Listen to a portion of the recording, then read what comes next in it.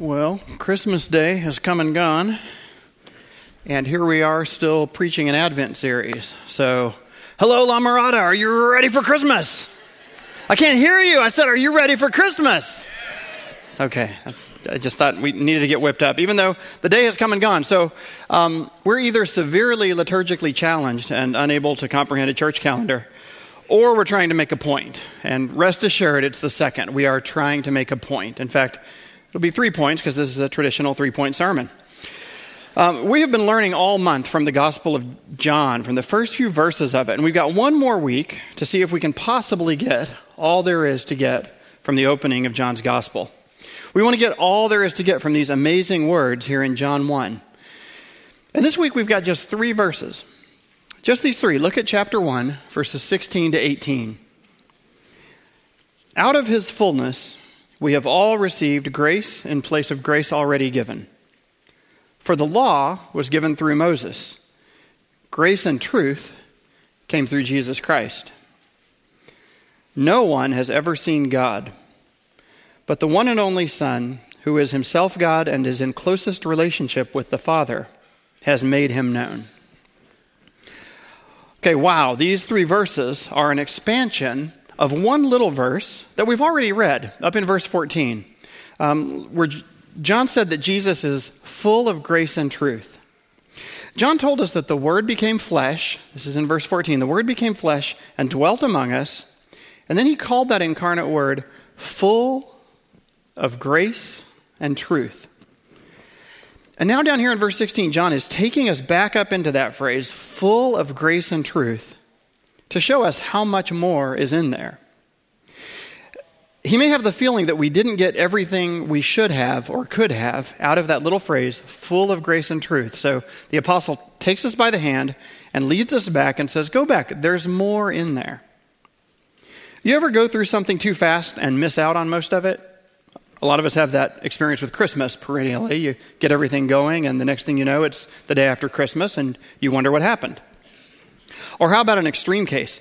Have you ever thought that something was empty and then thrown it out only to realize that it had something valuable in it? You know what I mean, like an envelope with a check still in it. You just really can't be too careful when you're cleaning up around the Christmas tree. You've got to be careful. There could be gift cards in there, right? There could be cash. I read an article recently about a guy in Tampa Bay, Florida, who works for a trash company there, whose special job assignment, this isn't all he does, but he's the guy at this trash company whose job it is to deal with customers who have thrown away something so valuable, they're willing to go to the dump to get it. He keeps this map of which loads of trash every day get dumped where in the landfill, and he has the special rubber suits that you can rent to go trash diving in a desperate, after the last minute effort to find something you went over too fast and threw out. He's even got a special procedure all mapped out for customers who call soon enough to intercept the trash truck while it's still on the street. Think about the desperation here. If you make that call soon enough, you catch him in time, he will divert the truck from the landfill to a big concrete slab called the hot pad, where the truck will dump out its entire contents, and for the fee of $100, you can have the privilege of suiting up and digging for your lost treasures. It's amazing to see all the things that people have been happy to pay $100 for the chance to dig through nasty, stinky garbage to get. He's seen people pull out large amounts of cash that they had tossed, tickets to concerts, one time $50,000 in payroll checks, all kinds of legal and financial documents, false teeth, that was one of my favorites, engagement rings, keys to businesses, and my favorite, one time, an artificial leg. That was, I don't know how someone accidentally threw out their own or somebody else's artificial leg, but things happen. When you're in a hurry, you run by something, you don't register how much is in there, you don't take notice of, you don't attend to what's there for you, and you dispose of it or just leave it in the past and move on. It's actually a great grace if you realize in time that you ought to go back for it.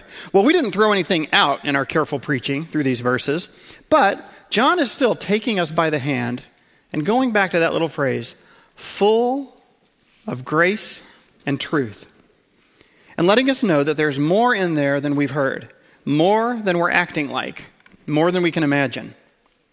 There's more in there is the kind of phrase that maybe Abraham Lincoln might have said when he was trying to call the nation's attention to the Declaration of Independence, which suggested that maybe all men were created equal, and maybe it meant that, and maybe there was more in there than we had seen for 77 years. There's more in there is the kind of thing that John actually has to say about Genesis, where he says, you guys, in the beginning, when God said stuff, what was that word with which he said stuff? Could we go back and look at that? I think we might have skipped over all that's there in the beginning of the Bible. And that's why he starts his book with kind of an invitation to reboot the Bible and rethink how much was in there when in the beginning God said something. And he wants to talk with us about that word who was with God and was God, by which God made everything. Once God has spoken, twice have I heard this, says Psalm 62. Once God has spoken, twice have I heard this. Sometimes we need to go back and listen more closely. To make sure that we don't go by too fast and miss it, John walks us back to the phrase full of grace and truth, and he just meditates on that one word, full, from verse 14. So then here in verse 16, he takes up that word full and says, out of his fullness we have all received. He was full, and out of his fullness we have all received. And this is my first point, is that because Jesus is full, we can be filled. Because Jesus is full, we can be filled. John goes on to say what we've received. We received grace upon grace, or as the NIV has it, grace in the place of grace already given. And he's already said that Jesus is full of grace and truth. But by drilling down just on the word fullness, John is inviting us to recognize that everything we need is found in Christ. Not whatever we happen to think we need, but everything we actually need. If we are hateful, dead, and in the dark, then the first part of the good news is that Jesus isn't. He is the one who has the fullness of God, the fullness of all that God is. And so in John's terms, that means the fullness of love, life, and light. Now, the fact that Jesus gives these to us when we don't deserve them is what the Bible calls grace. But the fact that he has them in the first place is something even greater than grace. It's glory. The fact that Jesus has the fullness of love and light and life is the glory that he has as the only begotten Son. Out of his fullness, we have all received. So briefly here, life, love, and light. Jesus has life. He is the living one. He has the fullness of life, and he got it from God the Father. In John 5:26, Jesus says, as the Father has life in himself, so he has granted to the Son to have life in himself. Now, to have life in yourself is to be absolutely and utterly self-sufficient. God the Father is that, and so is God the Son. He has life in himself that he got from the Father. The Father and the Son and the Spirit have, in their unity, this life in themselves. This is the life of the one God, the Trinity. In John 6, Jesus says, as the living Father sent me, and I live because of the Father, so whoever feeds on me will live because of me. God, why does God live? Because God is the living God. Why do we live? I'll say vicariously or parasitically or dependently. We live by feeding on the one who has life as he gives himself to us. Jesus has life in himself. We have life in him. We have borrowed life, dependent life. It's downstream. But you know the story told in this book of John. Jesus, the living one, is killed. He's murdered. But to put it that way makes it sound like a bad thing that happened to him one day. In John chapter 10, Jesus says, no one takes my life from me. I lay it down of my own accord. I have authority to lay it down, and I have authority to take it up again. This charge I received from my Father. There's this unthinkable livingness that the Son of God has. He's so alive that he can lay down his life and pick it back up again. He can set it to the side and say, I'm so alive that when I set my life down, I'll just go get it when I need it. You know, the normal way that the New Testament talks about the resurrection of Jesus is that the Father raised Jesus from the dead. That's, 9 times out of 10. Most of the times in the New Testament, that's what it says. But here, Jesus actually says, I lay down my life, I take it up again. But lest you think he's like got some independent business that has nothing to do with the Father because he grew up and doesn't need his Father anymore, he says, I received this charge from my Father. All the time in John, this high claim of who Jesus is directly connected in the very next passage to his dependence on the Father. Imagine having that much life that you can lay down life and take it up again. The life that Jesus lived among us was a human life. This life among us was a life that starts with a birth and ends with a death, just like every life you've ever heard about. But it wasn't just a human life, because it had more in it. It had life itself inside of it. The life of Jesus was not just another dash on the tombstone. You know the dash on the tombstone? Like you've got your name, here lies Fred Sanders. Then you've got your open parentheses, a date, a dash, and then another date. You know that one? If I get to design my own tombstone, I'm going to put a really long dash in there, right? Because I can do the thing where I can open parentheses, born 1968, but I don't know yet what's going to go on that second one before the close parentheses. My whole life's going to be in that dash. But right now, like 2015 and counting, looking good to make it to 2016. So, the life Jesus lived was not just that. It was not just the dash on the tombstone. He opened the parentheses and he closed the parentheses, but when the parentheses closed on him, he kicked his way right through the closed parentheses and came out the other side alive again. How did he do it? Well, it's pretty mind-blowing that he rose from the dead, never to die again. But it's even more mind-blowing that he had already blown out the open parentheses too. So even though he was truly born among us and truly took up a human life, he existed before his birth of the Virgin Mary. He pre-existed, we would say. He was eternally the Son. There was never a time when the Son of God was not there with the Father in the unity of the Holy Spirit. He was eternally alive as the eternal Son of God who came down from heaven, opened the parentheses of a human life, lived it, let the final parentheses of death close on him so he could be our Savior, the Lamb of God who takes away the sins of the world. Then he took up his life again and kept living it. Because the Father has life in himself and gives the Son to have life in himself so that we can have life. God, the living God, is the fullness of life. And from his fullness, in the person of the Son, we have received.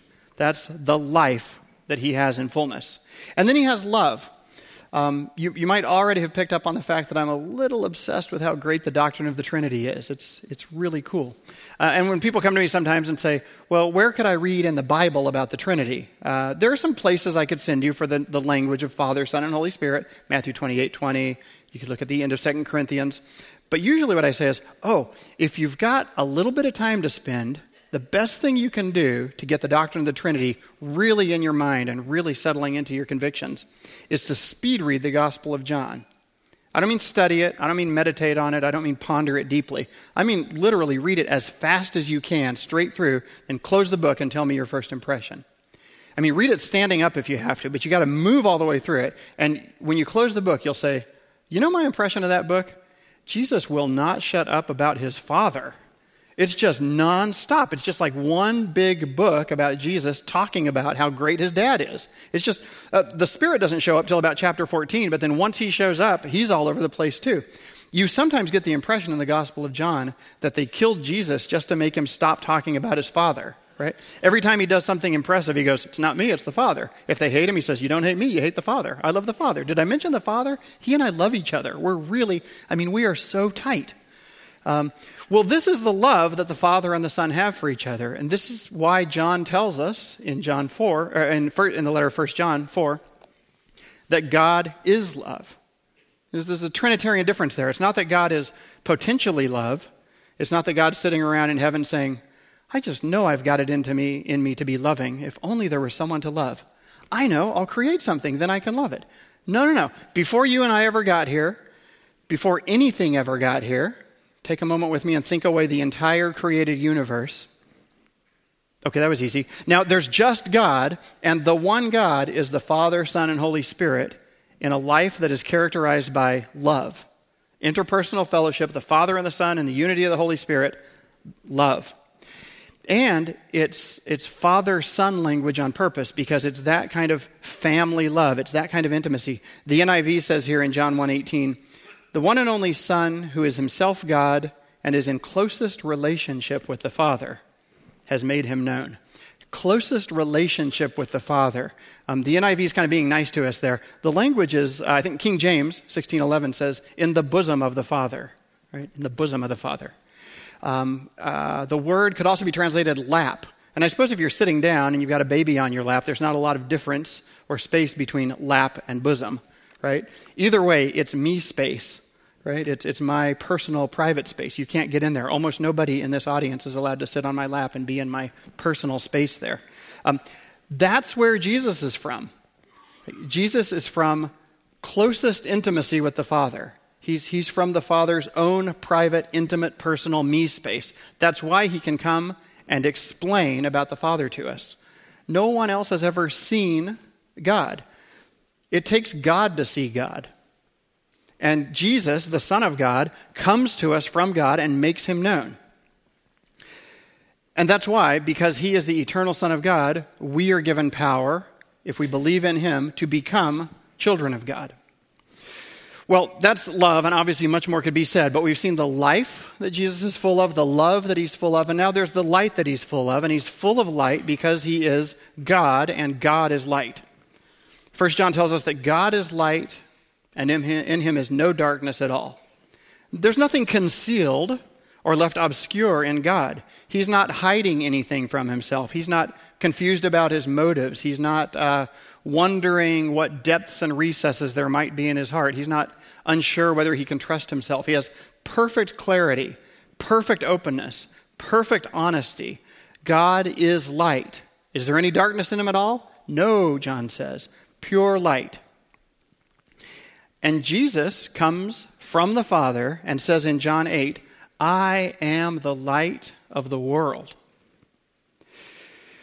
Whoever follows me will never walk in darkness, but will have the light of life. And in John 12, Jesus cries out and says, whoever believes in me believes not in me, but in him who sent me. And whoever sees me sees him who sent me. I have come into the world as light, so that whoever believes in me may not remain in darkness. So there's light in God, and that light comes forth from God into the world. This is what John is talking us through the whole time. And when he says, we saw his glory, glory is of the only begotten, full of grace and truth. And when he drills down on full, he's thinking full with the fullness of God, with life and love and light. Jesus has them. We need them. We need God, and Jesus is God for us. From his fullness we have all received. Can I just take a moment before I move to my second point to apologize that this sermon is a lot of theology and not a lot of story? I mean, I'm only kind of apologizing because I have an excuse. My excuse is I'm preaching from the Gospel of John, which of course is a story. It's a ripping good yarn, as they say. But John has a strange characteristic of subtracting story and plugging in theology. I don't know if you ever noticed this. Of course, we've just rehearsed the Christmas story at great length, but to do so, we've had to do that during this Advent season. Even though we're preaching through John, we've had to swipe from Matthew and Luke all the time, right? As Jackson said, John is not a Magi and Mangers kind of a book. There's no birth of Jesus story. Where Matthew and Luke give you wonderful nativity scene stories, John comes in and says, I got no time for that story. You already know it anyway from the other Gospels. The Word became flesh. Wow, thanks, John. That's no Christmas story, but that's some heavy theology there. But he does this all the time, all through his gospel. Check it out next time you read John's gospel. You know the story of the Transfiguration? That's a great story. Like one time we were mountain climbing with Jesus, and he got to the top of this mountain and glowed with an incredibly bright light. Old Testament characters showed up, bathrobes and all, and Jesus changed his form, and we saw that. John, Peter, James, and John saw that. You'd think he'd tell the story, right? That just sounds like a Gospel of John story. It's not in there. The Gospel of John instead subtracts that story and gives you the theology. He tells you Jesus said, I am the light. Well, I mean, I don't want to have to choose between story and theology. The theology helps me understand the story. But when John has to choose, he says, I'd rather say the Word became flesh than tell you a Christmas story. I'd rather say Jesus said, I am the light, and we beheld his glory, than tell you about the time that he glowed on a mountaintop. Because you already know about the glowing on the mountaintop from Mark. But you might miss the point of it. So I'm going to give you the theology. There's really no story of Jesus instituting the Last Supper in John. They're in the upper room for like 5 chapters. They've got plenty of time to do the words of institution and put the Lord's Supper in place. Instead, John has Jesus walking around the hills of Galilee saying, you have to eat my flesh and drink my blood or you have no part of me. And his disciples say, that's kind of tacky. But you've got this incredible theology about the Lord's Supper without the story of the institution of the Lord's Supper. There's also no story of the baptism of Jesus. Isn't that a great story where Jesus is there in the water, the voice of God the Father from heaven says, this is my beloved Son, and the Spirit descends in the form of a dove so that the Spirit is visible. And you look at it and say, Trinity, right? That's great. John doesn't give you that story. It's a great story. Instead, he writes a gospel with a constant theology of the Father and the Son and the Holy Spirit, the Father and the Son and the Holy Spirit, over and over and over. So, I like stories. I like theology. He might leave it out because we already know it. But it's also, John tells us his purpose statement. Why does he write his gospel? So that you may believe, right? And you have to believe in a truth claim. He's telling you something about who Jesus is. You could, of course, hear all the stories of Jesus' life and completely misunderstand what they mean or who he is. And so John comes in and says, I will make sure you don't miss the point. In fact, I will leave out the story and give you the point right in your face. When the disciples saw Jesus, they saw the truth about God. Now this brings us to the second claim that John makes in 1:18. Nobody has seen God. No one has ever seen God, but the one and only Son, who is himself God and is in closest relationship with the Father, has made him known. It's a biblical teaching. It's right here in John 1:18. Nobody has seen God. It's also in Colossians 1:15, where Paul calls Jesus the image of the invisible God. And it's in 1 Timothy twice. In chapter 1, Paul says, to the King of the ages, immortal, invisible, the only God, be honor and glory forever and ever. And then it's at the end of 1 Timothy, in chapter 6, he calls God the one who dwells in unapproachable light, whom no one has ever seen or can see. To him be honor and eternal dominion. Amen. Now, maybe if you were good at Sunday school, you're thinking, but aren't there some Old Testament people who saw God, right? So if I were teaching brave young people, they might slip up a hand and say, doesn't Isaiah say in chapter 6, I saw the Lord sitting on a throne, high and lifted up, the train of his garment filled the temple? Yes, Isaiah says that. And if John 1:18 is true, then it can't mean that Isaiah saw God. It has to mean that he had a visionary experience, that God gave him a vision of the Lord sitting on the throne. John comes along, the New Testament comes along, and explains and makes explicit and clear and pointed the fact that no one can see God or has seen God. Now, Isaiah is very bold. He tends to talk this way. He speaks very directly. I saw the Lord. I don't know the Hebrew there. I don't know Hebrew. But all the translations say exactly that. So I think, I'll bet in Hebrew it says, I saw the Lord. But think about the way another prophet says it. There's this other prophet, Ezekiel, who, if possible, is even weirder than Isaiah. He has this vision also of the Lord on a throne, except it's Ezekiel, so the throne has wheels and animals and stuff like that. It's in Babylon, which is, I don't know why it's over there. It's very strange. And when he describes the whole thing, he takes a whole chapter telling you what he saw very carefully, and then he says, such was the appearance of the likeness of the glory of God. Right? That's Ezekiel. Ezekiel, what'd you see? Did you see God? Well, I saw the appearance of the likeness of the glory of God. Okay, well, Isaiah says he saw the Lord. Well, you're going to have to talk to Isaiah. What I saw was the appearance of the likeness of the glory of God in a vision by the river.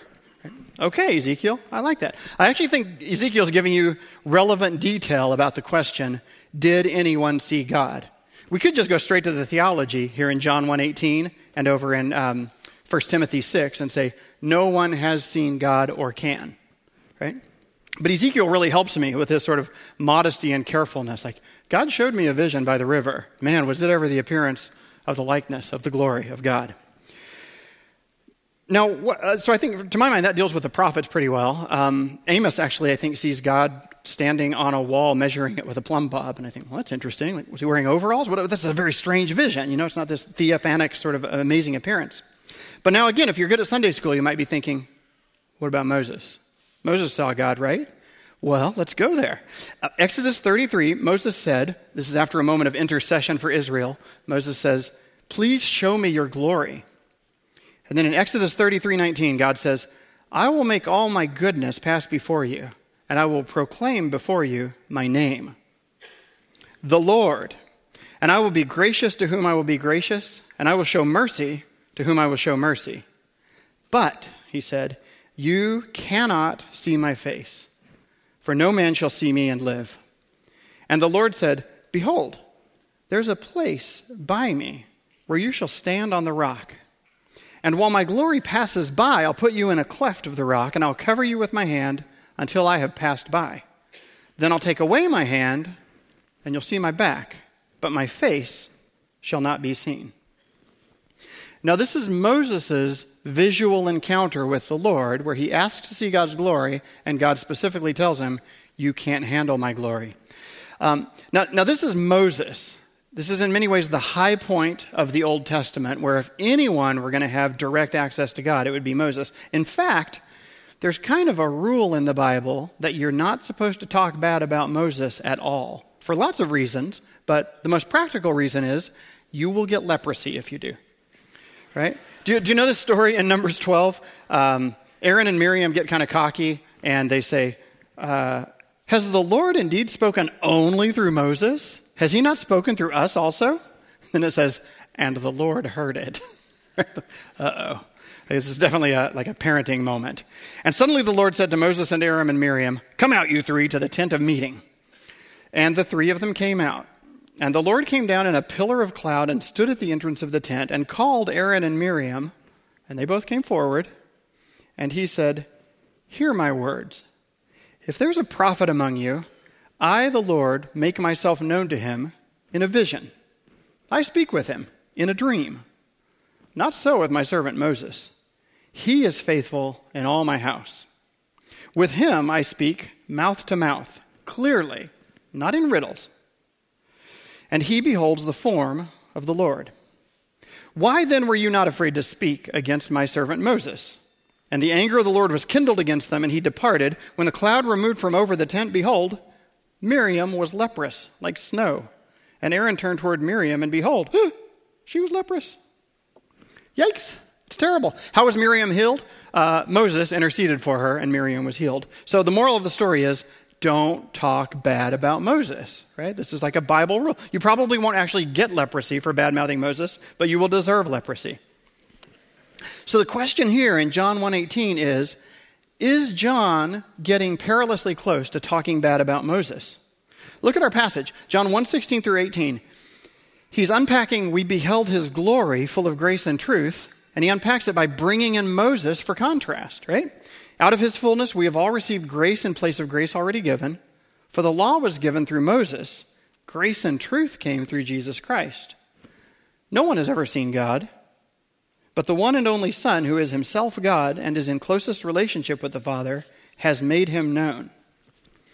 Why would John call in Moses here as a witness, or as a foil, or as a contrast to what he wants to say about Jesus? Well, it is not to say Moses bad, Jesus good. It's not even to say Moses weak, Jesus strong. It's not even to say Moses fail, Jesus win. I mean, that would be crazy. You don't want to get leprosy, right? John calls in Moses to say, Moses started it, Jesus finishes it. Moses prepared the way, Jesus is the way and the truth and the life. God spoke through Moses. Moses is the high watermark of verbal revelation from God in the Old Covenant. God spoke through Moses, but Jesus is the word God spoke. It's really parallel to Hebrews 1 that starts, God spoke to the fathers through the prophets in lots of ways, many times, many ways, many portions. But in these last days he spoke through a son. Moses, I would say, is on Team Jesus. And you could even put it the other way. Jesus is on Team Moses. He never accepts the invitation to talk bad about Moses. When the Pharisees say, we don't know where you're from, we follow Moses. Jesus doesn't say, Moses schmoses. He's old and busted. I'm the new hotness. I'm Moses 2.0. Right? No, he says, oh, Moses, you're fans, huh? Well, if you listened to Moses, you'd listen to me. Moses was talking about me. Now, how was Moses talking about Jesus? Just a little past our Moses story in Exodus 34, this happens. The Lord descends in the cloud and stood with him there and proclaimed the name of the Lord. The Lord passed before him and proclaimed, the Lord, the Lord, a God merciful and gracious, slow to anger, and abounding in steadfast love and faithfulness. Did you catch that last part? Abounding in steadfast love and faithfulness. This should sound familiar. It sounds kind of like full of grace and truth, because it's the same thing. And this pair, steadfast love and righteousness, which can also be rendered in the New Testament, grace and truth, this is all over the Old Testament. The Old Testament loves to recite the perfections of God, but it especially likes to pair steadfast love, or grace, with truth or faithfulness. Right? It loves to put those together, steadfast love and faithfulness, grace and truth. So Psalm 25:10 says, all the paths of the Lord are steadfast love and faithfulness. Psalm 57 promises God will send forth his steadfast love and faithfulness. Psalm 89 praises God and says that loving kindness and truth go before his face. In Psalm 108, thy grace is above the heavens, thy truth is above the earth. And as I was looking around, and those are just my favorite 4 or 5 places, I was looking at dozens of occurrences of these two together and wondering which ones to read out loud to you. I thought, well, let me try to make this hard on myself. Could I find it in the shortest chapter in the Old Testament? So I went to Psalm 117, and there it is. You want to hear Psalm 117? It's super short. It's not Psalm 119. It's 117. It says this, praise the Lord, all nations. Extol him, all peoples. For great is his steadfast love toward us, and the faithfulness of the Lord endures forever. Praise the Lord. That's the whole psalm. There's almost nothing there. It's like praise the Lord twice, but then in between, the psalmist has to say, don't forget the steadfast love and faithfulness. Like, this is the thing about him. So what God started through Moses, Jesus finished. That's why we have to revisit the opening words in the beginning. That's why this is all one book. The reason you can get this in a nice leather-bound edition is because these things really go together.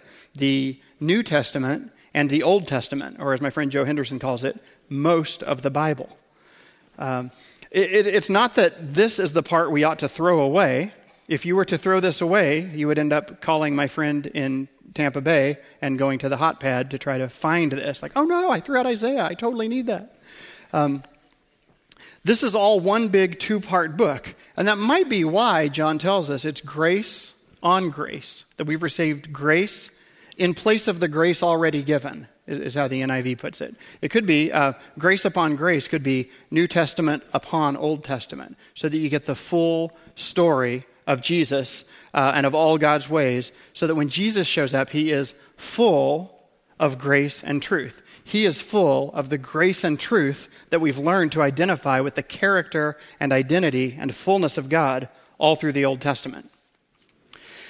And that brings us to the final point from this passage, and it's the main point that this closing of our Advent series is about. It's that Jesus explains God. I'm not talking about in any one particular sermon where he says, hey, everybody, gather around me, I'll explain God. This idea that Jesus explains God is a comprehensive idea in the Gospel of John. It's what he means by Jesus is the Word, right? He's the Word. If God tells you stuff about himself, God is telling you about himself by the Son telling you about the Father. This is why the Son won't be quiet about the Father all through the Gospel of John. Jesus is explaining God. We have all kinds of ideas about what God is like. And in general, the ideas that we just come up with about what God is like are pretty predictable. They're things that we sort of generate out of our own felt needs or project out of our own wish fulfillment. They're things that we wish were true about God or are scared are true about God. Half the time we're overly optimistic about what God probably thinks about us. Half the time we're overly pessimistic about what God thinks about us. Why? Because that's our attitude towards ourself. And when we just start making up ways to explain God, that's what we're doing. We need the grace of God's word telling us, shut up with all that. That's not what God is like. You know what God is like? God is like Jesus. Jesus explains God to us. And God needs explaining. It's pretty presumptuous to think that you could just sit around and come up with ideas about God that were true. God's pretty complex and interesting. He needs to tell you about himself. We need the word to say, listen to this. This is the truth about God. That other stuff is stuff you're making up and projecting. He's like this. In fact, John 3:16, God so loved the world that he gave his only son. We generally take that to mean God loved the world so much. And certainly God did love the world so much that he gave his only son. But that little word so actually means like this. God loved the world so, this way. Thus God loved the world. In this way God loved the world. In what way did God love the world? Well, he loved the world this way, that he gave his only son. That's how he does it. That's Jesus explaining God in the very act of giving himself for our sins, right? Or being given by the Father for our sins. Because we need fellowship with a God who is pure light and in whom is no darkness at all. But we are not light in whom there is no darkness. And so we need Jesus to explain the cost of bringing us into fellowship with God. God loves the world like this. When Susan and I lived in Berkeley, we collected funny bumper stickers that are prominent in that region of the country. I don't mean we collected them like taking off the car. We just made mental notes about them. And we also collected bizarre and unwarranted things that people said about the divine being. Because it's not just plain old clean atheism in Berkeley. It's weirder than that. It's easy to make fun of Berkeley, but it's like atheism plus granola or atheism plus pantheism or whatever it is. One time I was in a great bookstore looking at some books, and I heard from the next aisle over someone saying, "Oh, there it is. Goody, goody. I've been looking for it everywhere, and the universe wanted me to find this book today." Well, I was busy shopping for books, or I would have gone over and given a free theology lecture. It wouldn't have even been theology. I wanted to go explain to this woman what the universe really thought about her. like mainly the universe serenely disdains to contemplate you at all, ma'am. And for this you should be thankful, for the universe is quite hostile to people like you. By which I mean life forms. So this idea that the universe wants something from me, this is kind of a story explaining God or whatever God-like thing she could imagine. Susan once overheard a woman in a gym, a pregnant woman, say, "Oh, this is my first child. I'm pretty scared about it. But then I just tell myself, evolution has been preparing my body for millions of years to deliver this baby." Well, again, you try to be polite in good company and get along with your neighbors in Berkeley, but I was thinking, I could draw you charts and diagrams about the plans evolution has for you giving birth to that baby with a giant cranium. Like, this is a very strange evolutionary explanation. And besides which, it's a weird way to think about your relationship to reality and that which is. None of this explains God. Now, it's easy to make fun of Berkeley. It's actually a blast. Catch me after the service, and we could tell Berkeley jokes for a while. But this stuff's all over the place, and there are Christian versions of it. So just as we could look elsewhere to have ultimate reality interpreted to us, believers in Jesus are also susceptible to this. We can be tempted to take the course of our lives as an explanation of God's character. We can look at the way our lives go and say, this shows me who God is. The ups and downs of my life, this is who God is. I see all kinds of things happen. If I pay close attention to the ups and downs, maybe I could say who God is. Well, and that's a twisted version of something that's true. We can look at the course of our lives and say, if I already know God's character, I am able to discern in the strange course of my life what he is up to. But where can I come to already know God's character? Well, it's here. We can see in Jesus the character of God. When, in the course of your life, you can't see God's hand, you can still trust his heart. But that presupposes that you know his heart to compare it to the course of your life. God acts in history in accordance with his revealed character. He acts in world history and in your personal history in accordance with his character. How much accordance? Well, it must not be total, or at least it must not be conspicuous, or else we wouldn't speak of the role of faith in perceiving the invisible ways of God with us. Those ways would then be visible, and we could just read God's identity right off the surface of history. God's presence in our lives must be not the presence of self-evident, visible, tangible presence, but enough for faith. Your life is not the explanation. Your life actually is what needs explanation, right? Woe be to you if you are reading and coming to know the character of God from the ups and downs of what goes on in your life. So we say, as the old hymn teaches us, God moves in a mysterious way. And you think about the mysterious way that God moves in the course of people's lives. Think about Joseph from the end of the book of Genesis. Imagine if Joseph read the events of his own life as the primary text that made God known to him. Who is God according to the course of Joseph's life?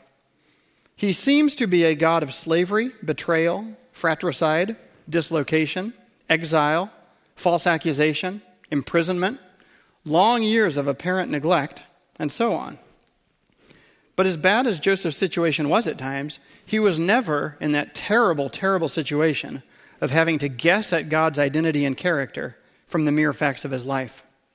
He knew the truth of the character and faithfulness of God, the God of Abraham, Isaac, and Jacob. That God moved in very mysterious ways in Joseph's life. And Joseph could read God's ways in his life because he brought that wisdom with him from the covenant, from the God of his fathers, from the sure word that God had spoken to Abraham. The English hymn writer William Cowper, who wrote that hymn, God Moves in Mysterious Ways, gestured toward this cosmic and impersonal way that God rumbles around behind the scenes of our lives. He plants his footsteps in the sea and rides upon the storms. But then Cowper went on to give advice about how to read God's ways in our lives. He said, "Judge not the Lord by feeble sense, but trust him for his grace. Behind a frowning providence he hides a smiling face. Blind unbelief is sure to err and scan his work in vain.